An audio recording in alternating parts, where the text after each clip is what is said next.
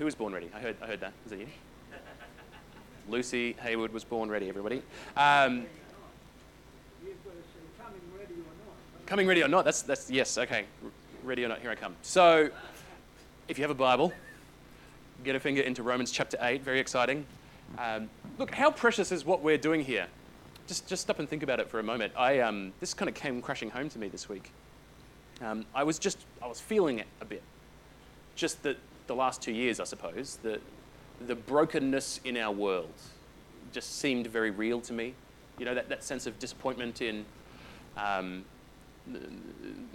the poor behaviour of those who are behaving poorly, the sinfulness of sin, the bitterness and the envy and the strife that used to just exist online but now is everywhere. I was just feeling the fallenness of our world, and yet what we have here is this oasis, right? This kind of lifeline in the desert. It's a place of unity and of love, because we have been rescued from that world and brought into something else. And what we have here is a home.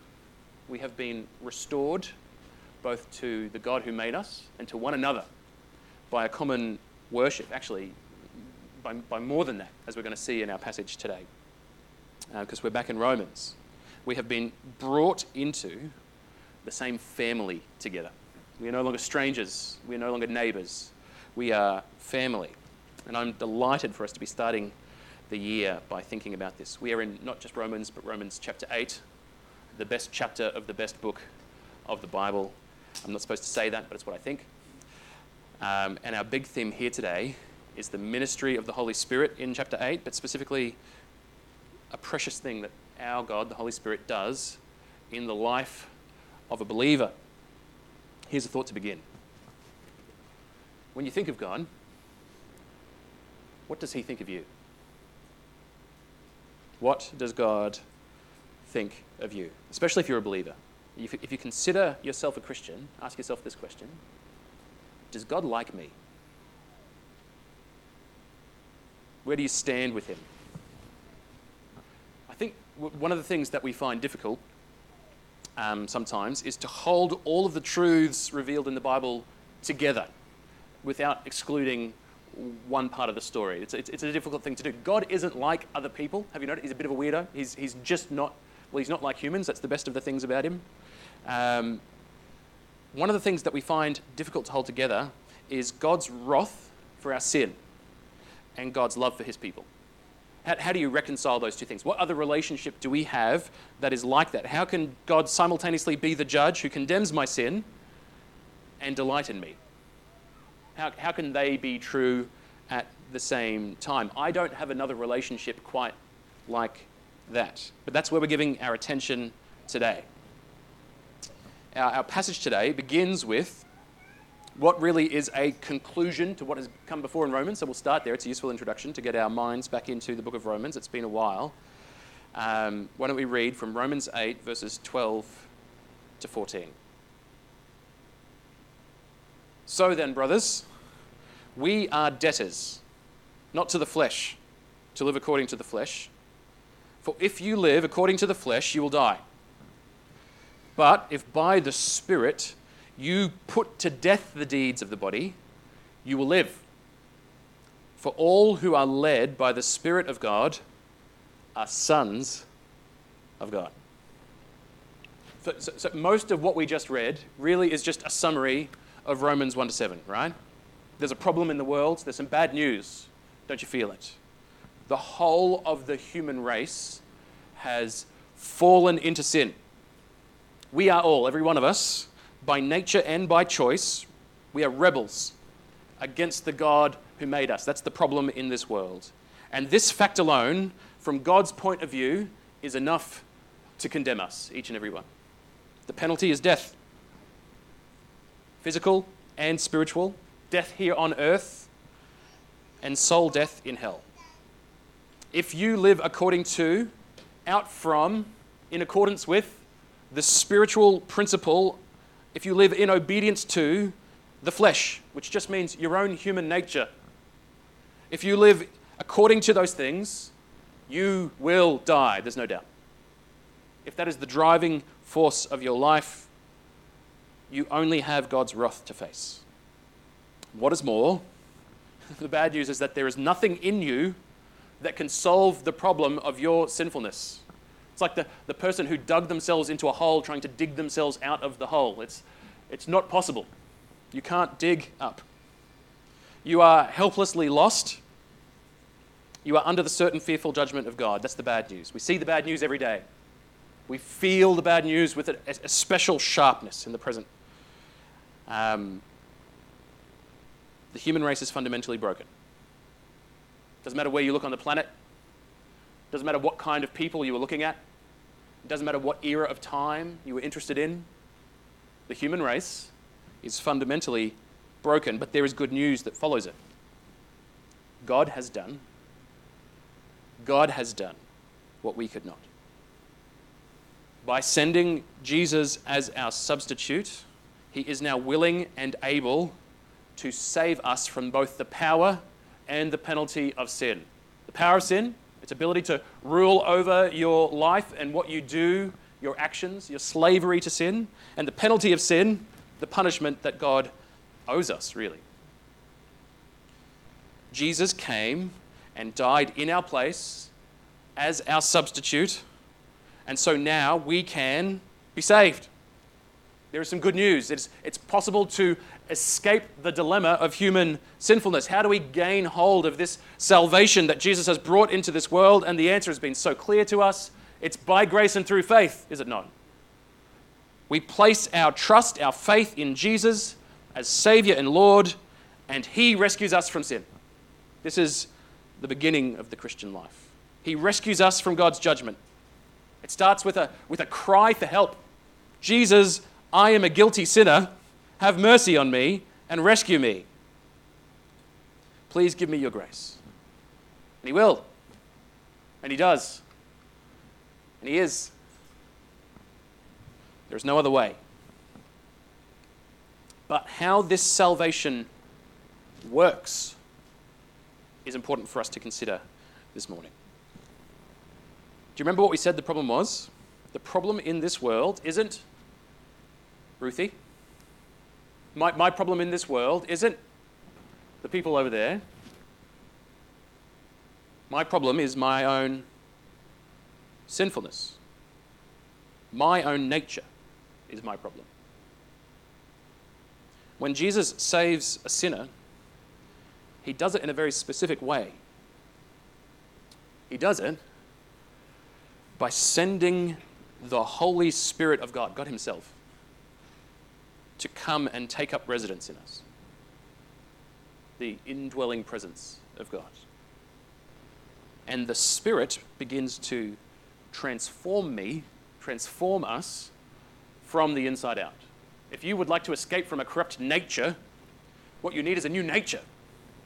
Or you haven't escaped, do you understand? That begins with the indwelling presence of the Holy Spirit, God the Holy Spirit, who transforms us from the inside out. This is what makes all the difference. This is what makes a Christian a Christian. This is what gives us hope. God himself comes to live in you. And in that important sense, you are now set free from sin. It no longer has dominion over you. It is no longer your ruler and your Lord. It no longer governs your destiny. If you live according to the flesh, you will die. But if you live according to the Spirit, if by the Spirit you put to death the deeds of the flesh, in obedient cooperation with God himself living in you, if you put to death the deeds of the body, your fallen nature, you will live. Good news.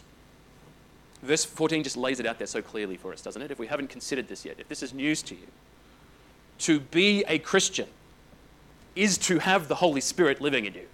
It is a good definition of what a Christian is. It is not a group of ideas that I believe.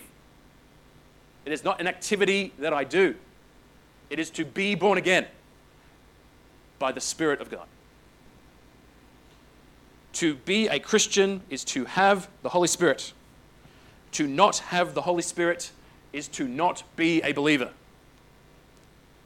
The chief distinguishing mark of the believer is the indwelling presence of the Holy Spirit. If any of that is a surprise to you, to come and see me after. I would love to have that chat. That's my favorite thing.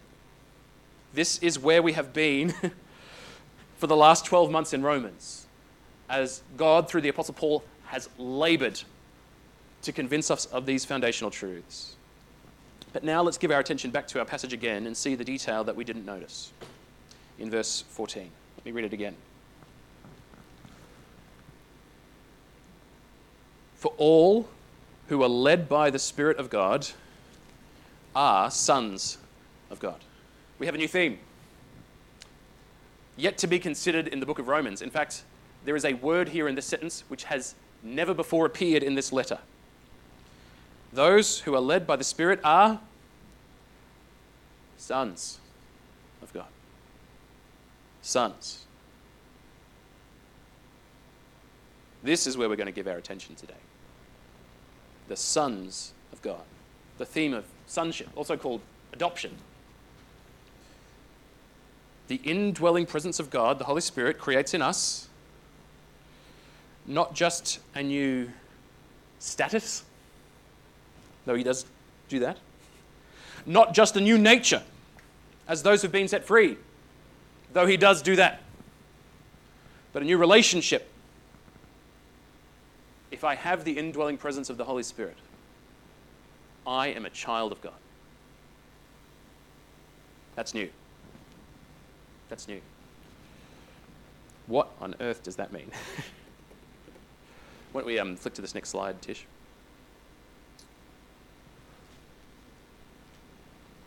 One of the most common misquotes I hear about the Bible is this saying: we are all God's children. Have you heard someone say that? We're all God's children.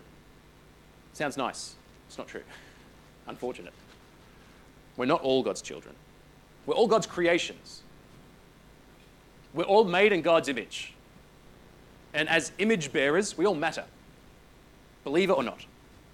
People are important. But we are not all God's children. That saying comes from a misunderstanding that was very common when Christianity was more common in society. No, the Bible uses this theme of sonship in important ways, and we need to get our head around it. The context for this image is the ancient Hebrew family, where the concept of family was very strong. To be a child in the family was to have special rights and privileges. It was a place of honor in the family. You had lots of neighbors, but you only had so many sons. It was an expectation that you stand in the legacy of, the inheritance of, the legacy of your father. We have some of these concepts in our idea of family, but we need to intensify it to get to their concept and how important it was, how central it was. We need to turn it up to 11. For the ancient Hebrew, the question, who am I, was answered by asking the next question, to whom do I belong? It's the most important thing about me. Who is my family? And more importantly, who is my father? From him came your status and your significance. They had a habit of getting lost in tragic, endless genealogies. The Apostle Paul had to kind of criticize them for this. Do you remember in the New Testament? Why is it that you're spending so long on genealogies? Because they wanted to know their family tree. It was enormously important to them. It wasn't just a thing of interest to find out, oh, I'm descended from a convict, which I found out recently. It's fun. All I had to do was get my mum to sell our family's genetic information to whoever's going to advertise to us with it. No, for them it was an issue of significance. It mattered to the Apostle Paul that he was of the tribe of Benjamin. It mattered to the Jews that Jesus was in the line of David, not just because of God's promises, but because of all of the significance attached to that family tree. It was enormously important. Do you remember Jesus had a run-in with the Pharisees at one point, and they got into an argument over the theme of sonship? In John chapter 8, it's a good one. Jesus is arguing with the Pharisees, and they say to him, Abraham is our father. And Jesus says, if you were Abraham's children, you would be doing the works Abraham did. But now you're seeking to kill me, a man who has told you the truth that I heard from God. That's not what Abraham did. You were doing the works your father did. To which they reply, we were not born of sexual immorality. There's a snipe at Mary, if you didn't pick that one up. We have one Father, even God. Jesus said to them, if God was your Father, you would love me. For I came from God and I am here. I came not of my own accord, but he sent me. Why do you not understand what I say? It is because you cannot bear to hear my word. You are of your father, the devil, and your will is to do your father's desires. And it could be said that that statement offended them a bit. This is core level identity stuff, right? That who you are descended from is the most important thing about you in their concept. My significance is connected to the legacy or the dynasty that I belong to. And Jesus had to correct these people and tell them that their claim to stand in the line, the legacy of the patriarchs, was false. You might be biologically descended from them, but you don't stand in their spiritual legacy. You don't believe like they believe and act like they acted. But here in Romans, Christians, God is telling us something so much better than that. We are in the line of Abraham. That we are.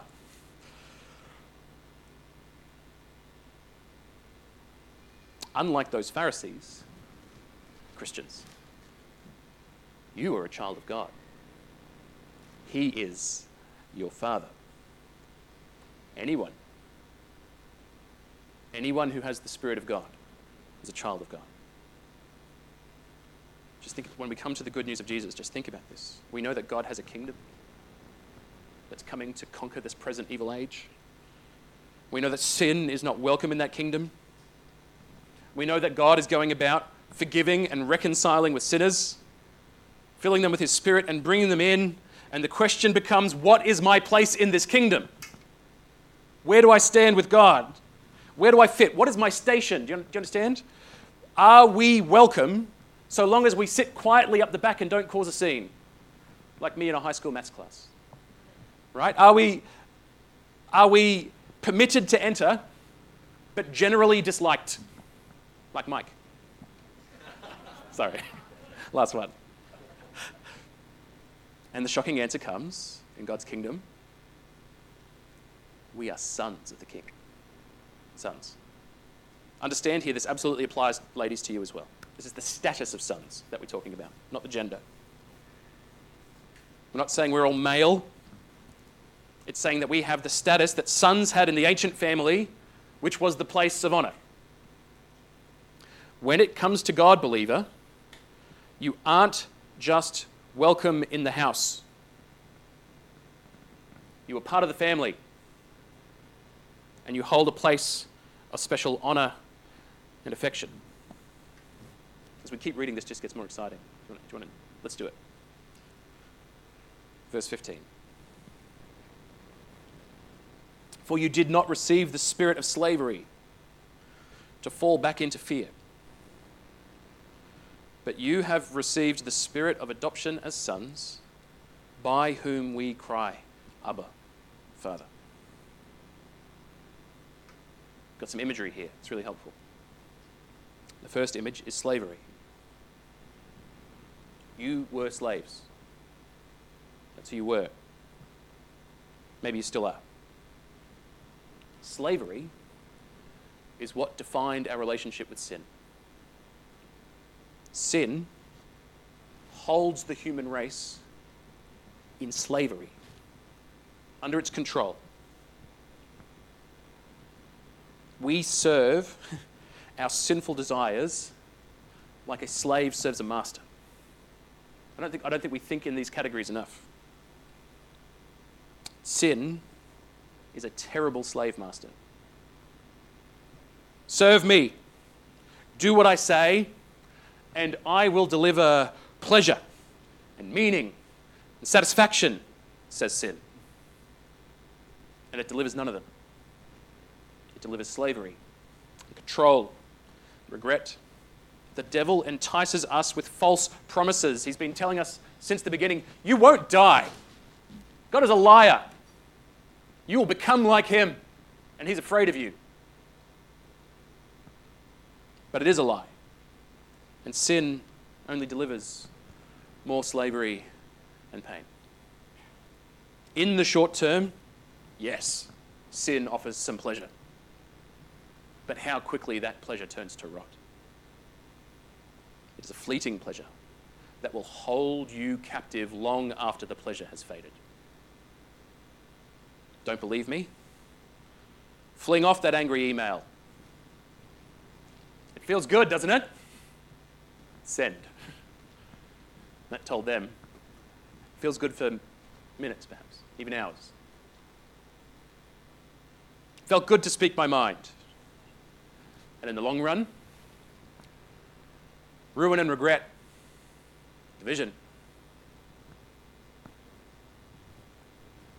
And yet we keep doing it. Jesus is like a dog returning to their vomit. Isn't that just the best picture of our relationship with sin? I know this is bad for me, but I'm going back. Adultery and pornography seem pleasurable. And in the short term, they are.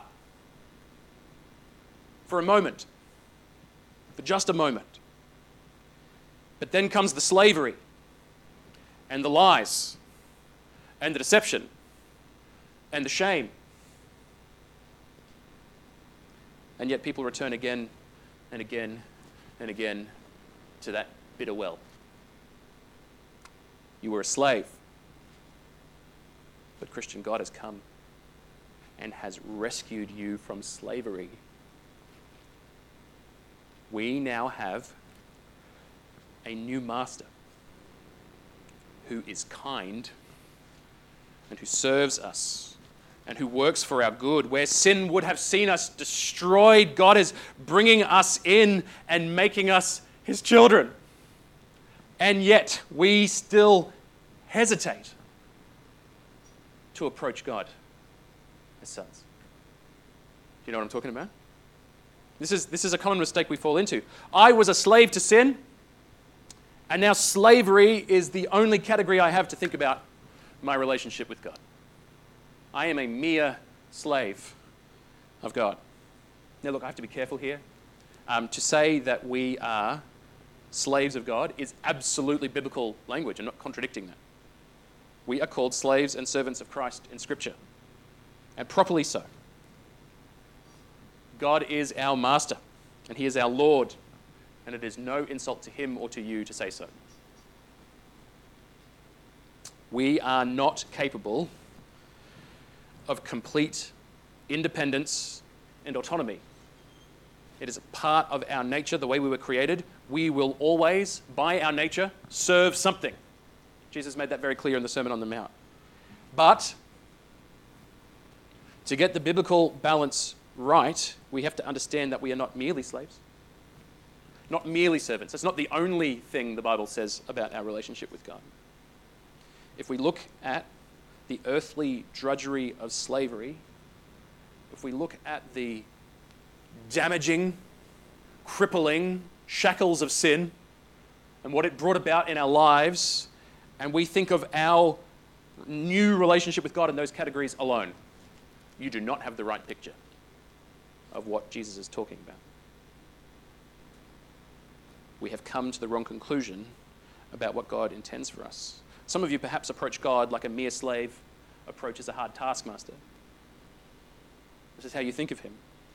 You hesitate to ask him for things because you expect him to only give you things grudgingly.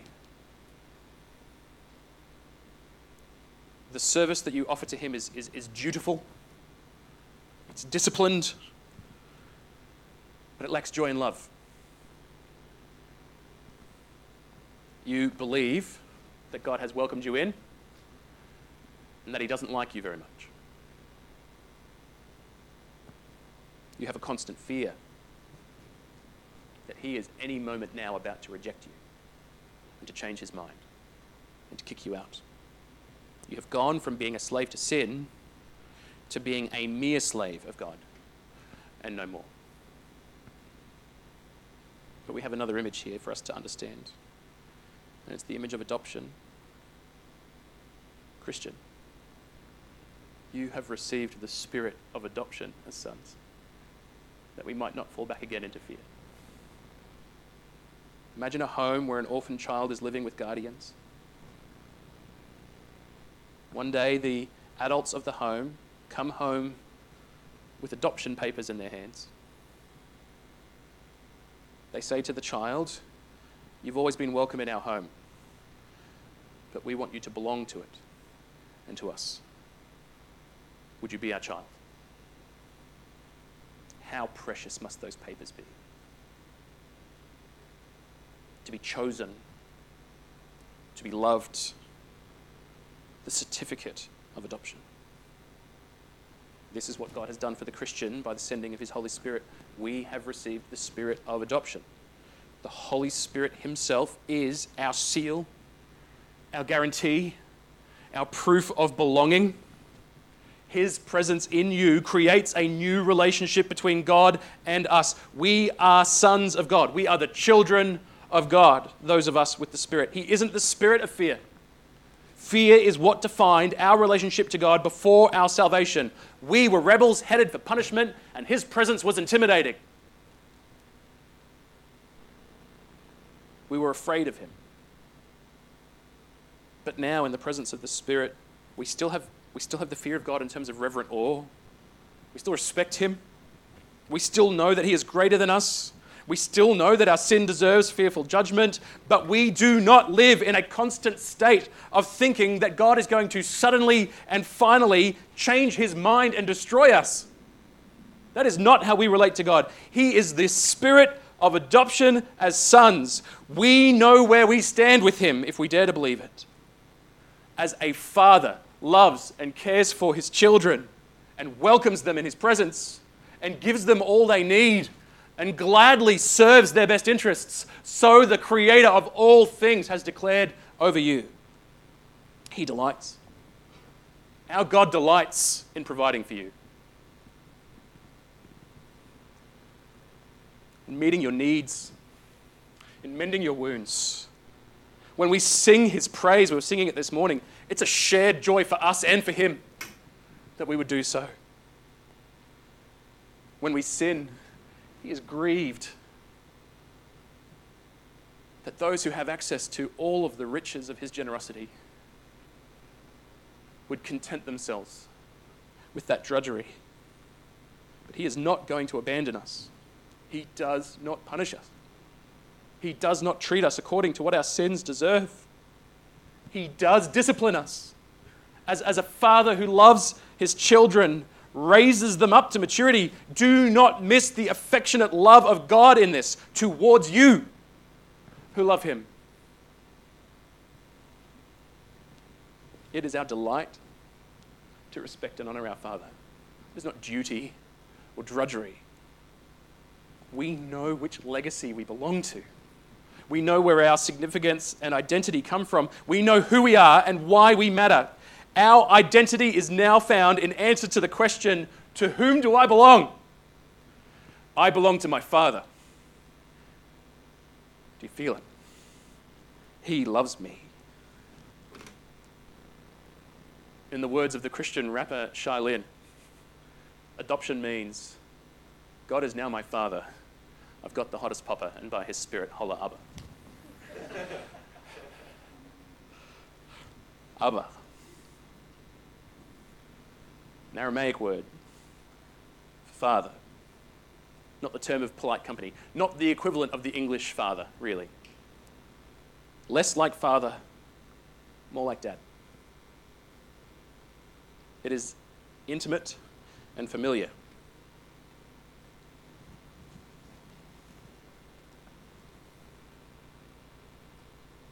How must this invitation have hit to a people whose concept of worship was that they were not allowed near God? Put yourself in the shoes of the first century. Put yourselves in the shoes of the Old Testament. The whole temple structure had been built. All of the sacrifices and the washings and the curtains and the veils, the priesthood, to send us the dual message: God wants to be with us, but because of your sin, you can't come near. We don't have a natural equivalent to that. Maybe we do, actually, this morning.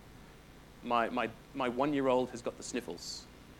And so before I came to church this morning, I took a rat test. Have any of you managed to buy one of those? We did.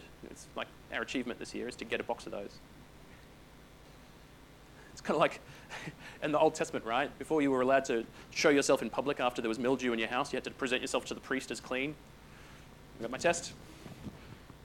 I'm allowed to participate in society again. There was a whole system of worship designed to show the distance between us and God, but also to give the promise of hope. But we live this side of Jesus' once and for all sacrifice, which fulfilled all of that. Fulfilled all of that. No more washings. No more tests. No more priests. No more sacrifices. No more curtains.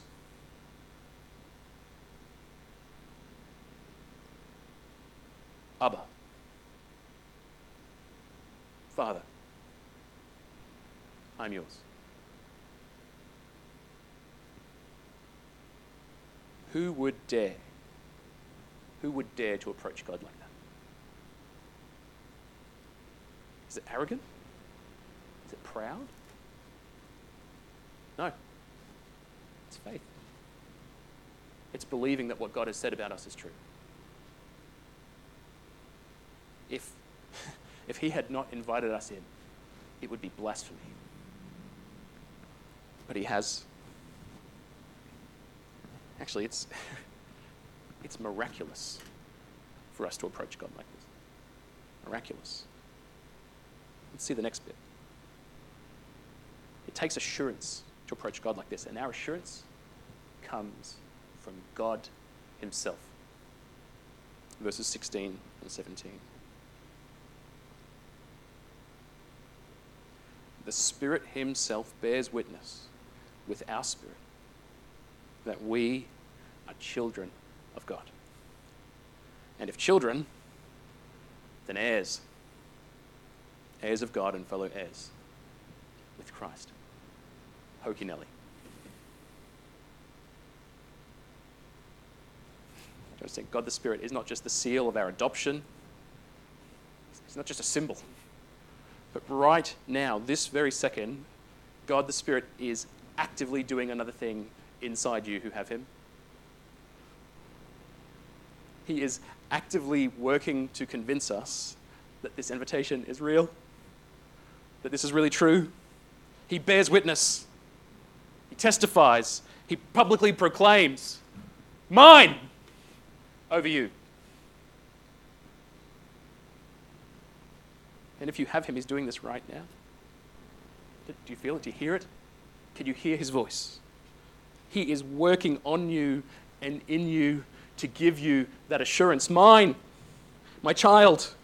God is working to convince your heart of hearts that he has, in fact, brought you into his family if you are a believer. Mine. It is a miracle to convince a sin-sick heart of these things. It is God's own supernatural action which creates our assurance. What is the basis of my assurance? It is what God says about me. And I know what God says about me because I can hear his voice, not just in the Bible, though there as well, but by the inward testimony of the Holy Spirit. Mine. How do I know that the promises of Jesus found on the pages of the book apply to me? Because God the Holy Spirit told me so. Mine.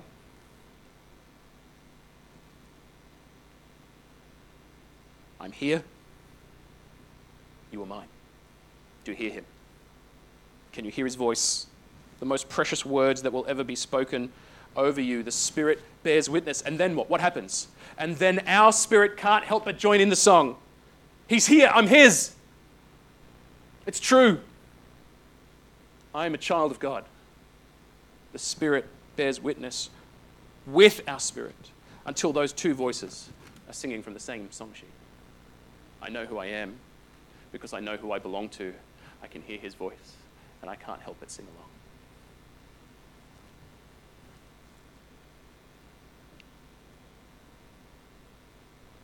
the Spirit bears witness with our spirit that we are children of God. And if you are a child of God, that has some drastic implications for who you are. Drastic.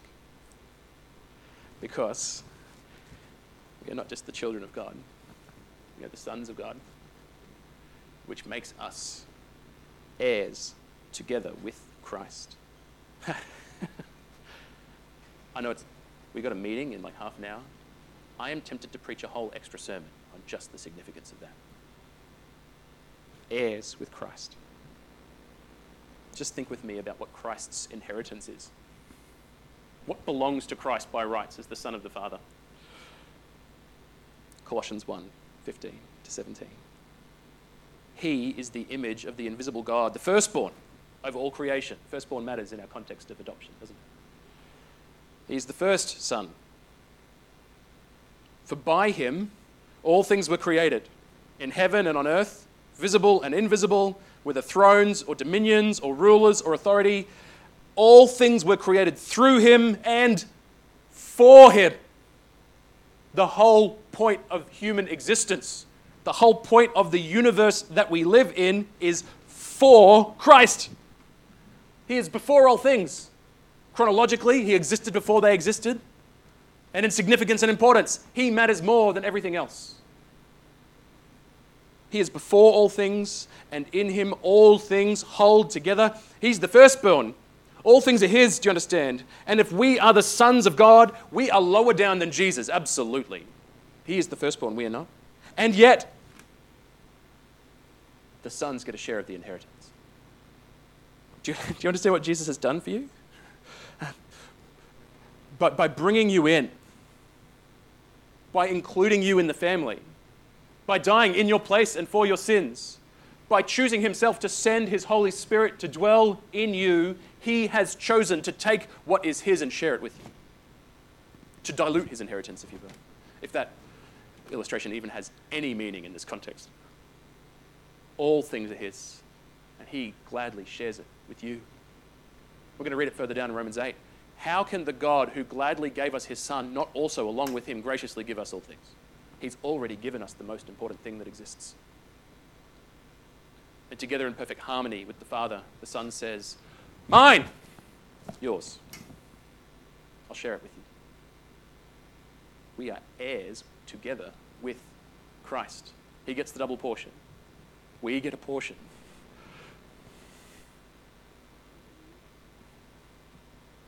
We will judge the angels. All authority in heaven and earth belongs to him. I don't even know what that means. It's just a verse in the Bible that blows my mind. I think it just means what it says. We worry about having enough. All things were created for him. Sharing it with us. It's already yours. Everything you need. Forever. His relationship with the Father. Shared with us. Brought in. Gladly handed over. Have what is mine. This is what God thinks of you. We have been lifted up so very high by embracing a cross. Here comes the rub though, isn't it? The last thing we need to read today is that there is a condition for all of this that we have to just remind ourselves of as we hear these promises. The condition is this. It's the end of verse 17. We become co-heirs with Christ, provided that we suffer with him in order that we may also be glorified with him. In order that provided that we suffer with him, in order that we may also be glorified with him.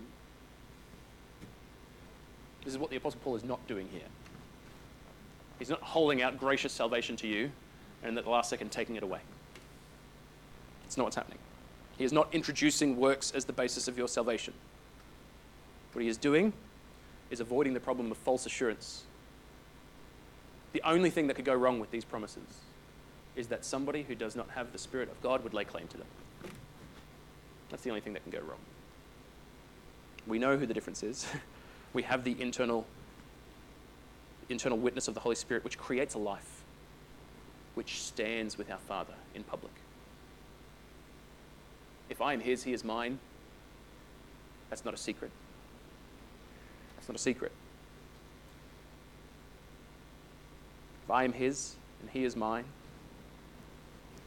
belonging to him is the most important thing about me. I want the world to know it.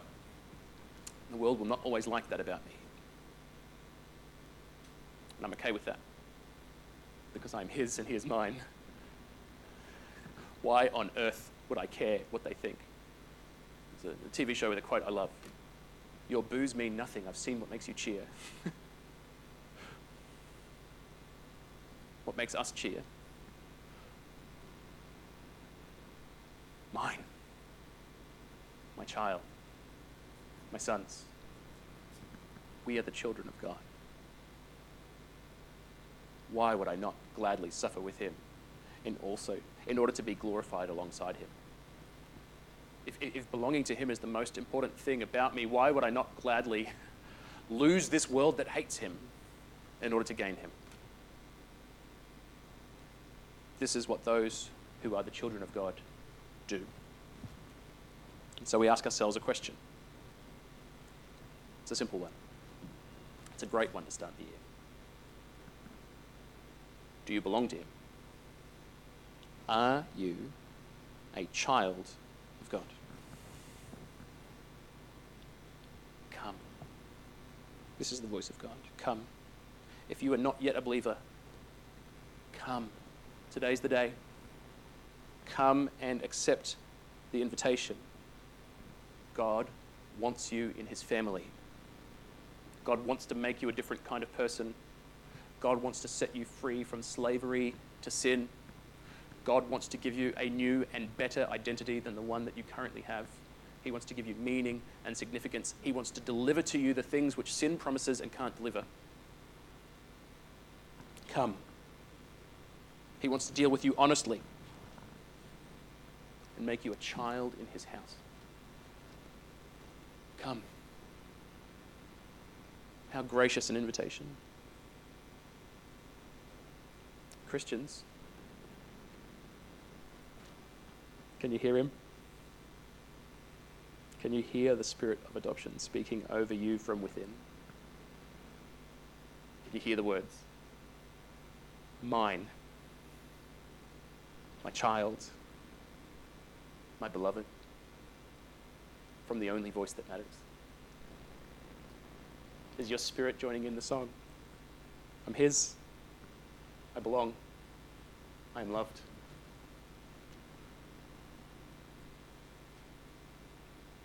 Are you walking in that assurance? That is yours by blood-bought right. Do you expect God to bless you? To meet all of your needs and more? To, along with Christ, graciously give you all things? Not so that you could serve yourself in this world, that he might be glorified in you.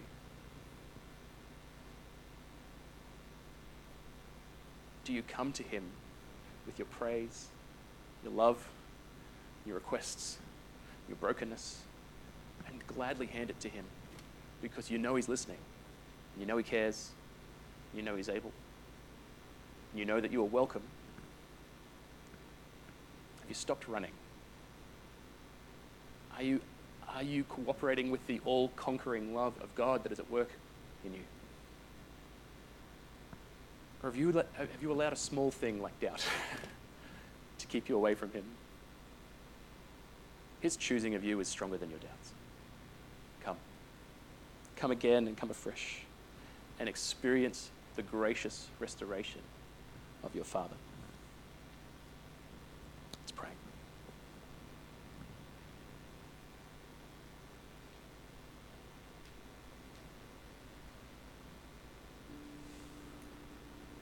Our Father, how precious that we can call you by that name. Father, Abba, It is by your Spirit that we call you that name.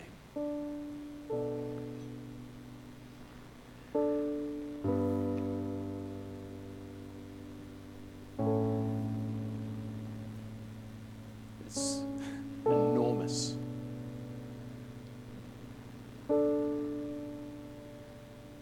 My eyes aren't big enough to take in that much glory. And my heart all on its own is incapable of believing a promise that big.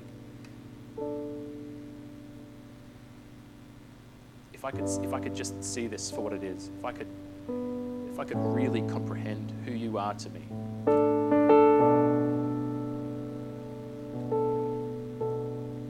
My mind wanders, my heart returns to the old muck and the mire that was killing me, looking for comfort when I get stressed.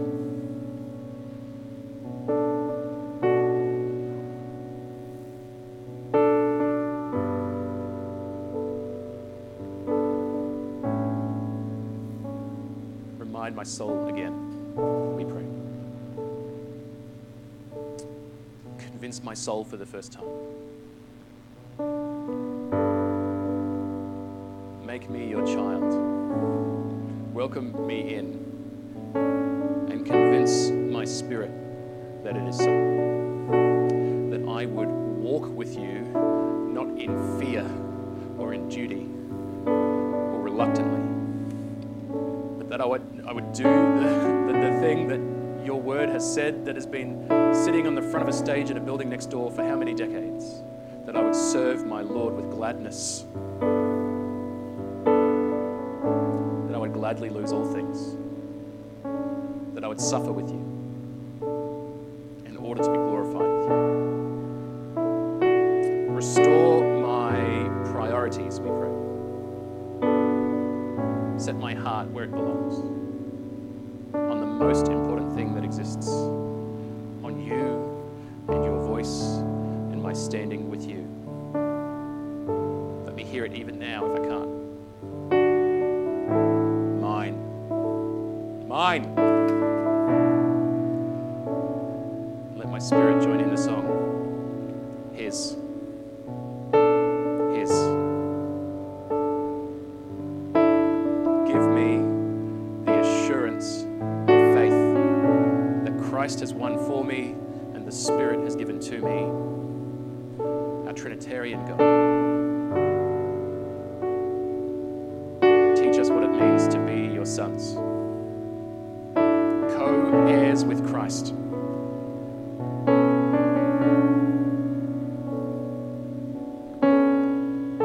And transform my life to look like it. Would we live as your children in this world and the next? We pray in the name of Jesus.